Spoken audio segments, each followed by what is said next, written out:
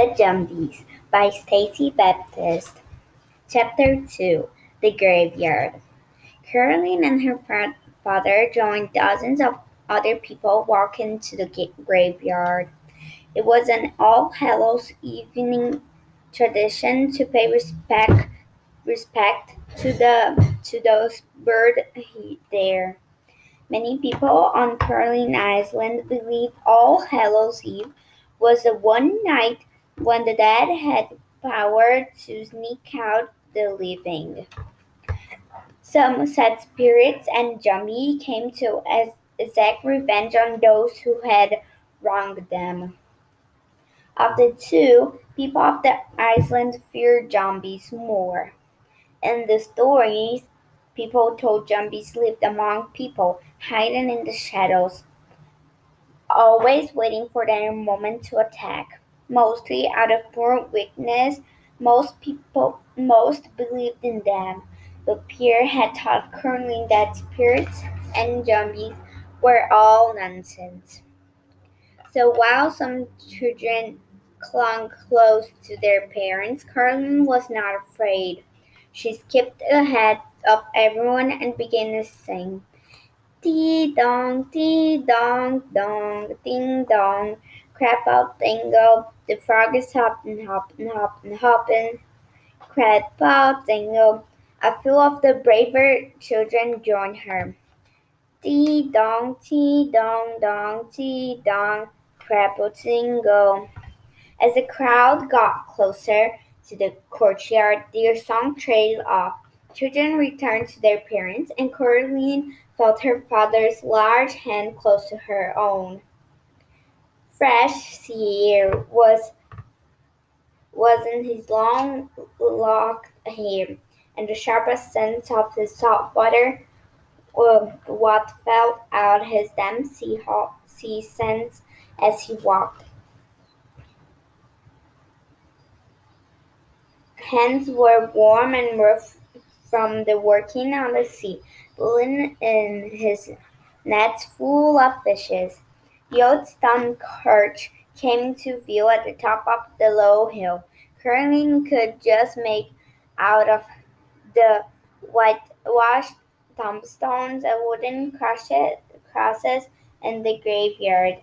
Next to it, her eyes moved over the crowd.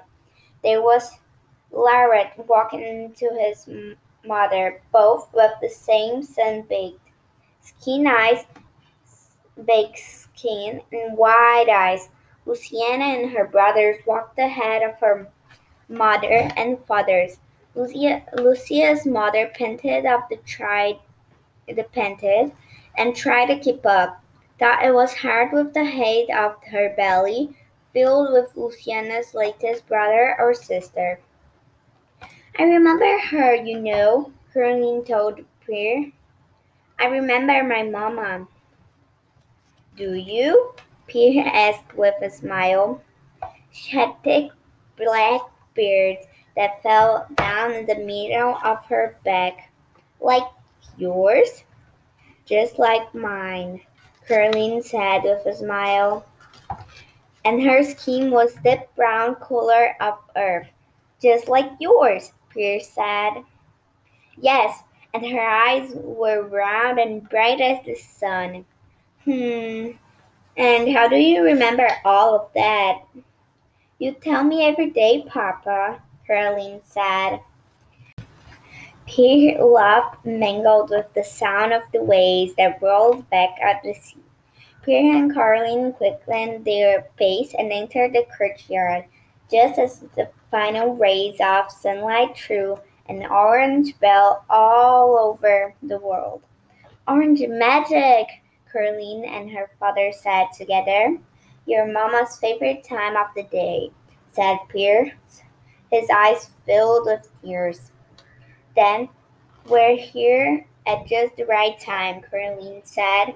She squeezed his hand and pulled him past the people, who were already in the small grave lighting candles and planting flowers.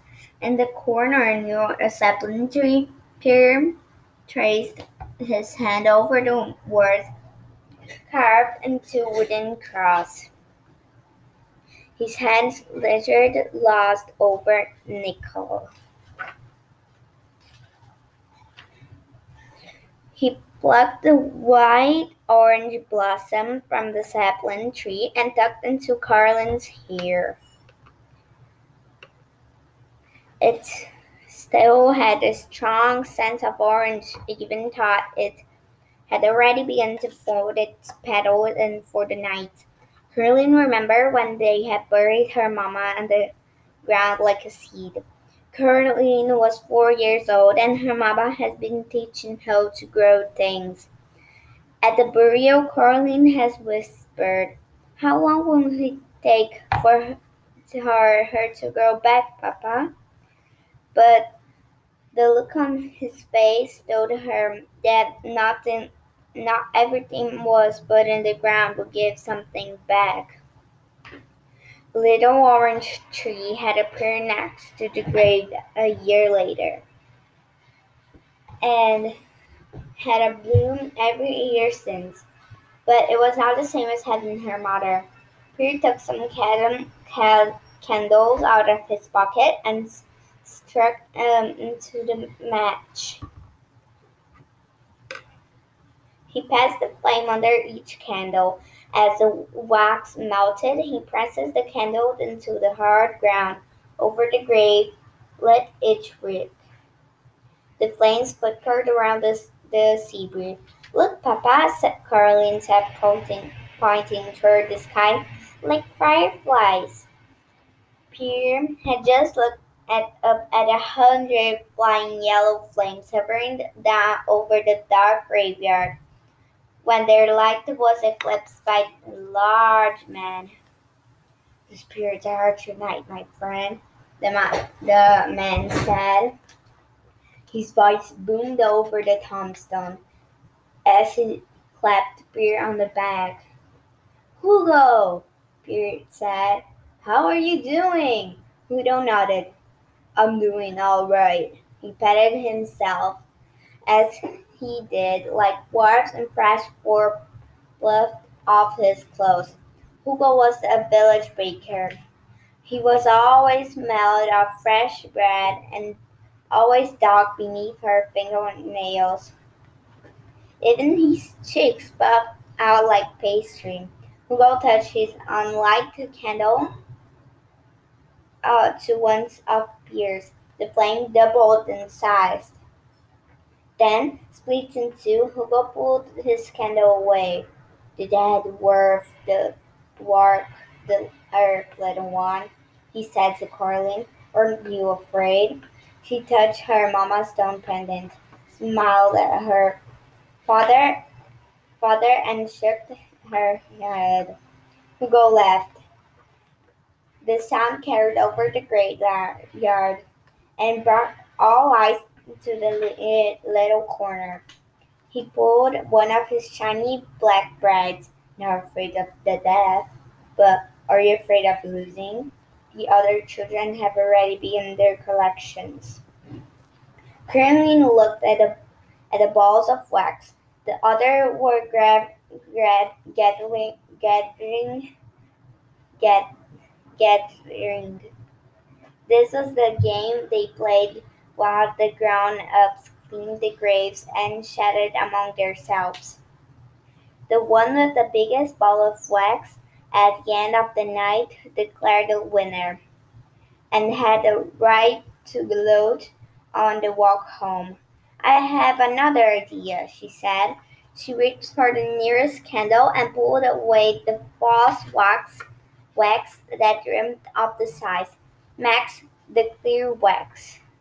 "Mind the clear wax, Caroline," Pierre warned. Caroline ran to join the other children, who moved among the graves, scooping up handfuls of dripping wax and balling them up in their hands. Other children, like Caroline, knew to touch only the wax that was turning a cloudy white. The little ones either burned the tip of their fingers on the scalding hot transparent wax that was just fallen or waited too long and tried to break off the already current hard white pieces. After they had visited all the graves, Caroline friends left the churchyard with lumpy gray balls of candles wax in varying sizes, but Caroline did not win. Did not. Did you win? Peppa asked. Mine's not a ball. She had shaped her wax into a woman with long braids, just like her. She showed it to her father. He touched the wax, figured gently. You still should have won. Yours pretty big. I don't mind, Caroline said. This is better. She looked at her friends Luciana and Lawrence, who had lumpy wax balls larger than their hands. They looked at her and grinned. Caroline held up her statue and smiled back. It's still not big enough, Lawrence said. Not bigger than mine, Lucia said. Everyone held on their wax collection like prizes. Thought Luciana has been declared the winner. She went skipping ahead, but she had to keep stopping for her mother as they streamed back out the road. Pierre stepped toward the woman who was standing alone in the shadows. Are you lost? He asked the stranger. The woman turned toward him and slowly shook her head. Caroline could only make out one woman's face in the darkness. Her eyes reflected the moon like quicksilver. Pierre hesitated if they wanted to say something more to the woman. Papa, Caroline called her father. He turned to the other side. Look, Papa, she said. She held up the doll against the moon. It's glowing. Pierre smiled. It must be magic. Like you. Caroline followed her father's gaze as he looked backward toward the shadows, but the woman was gone. All she say now was the empty all she saw now was the empty graveyard.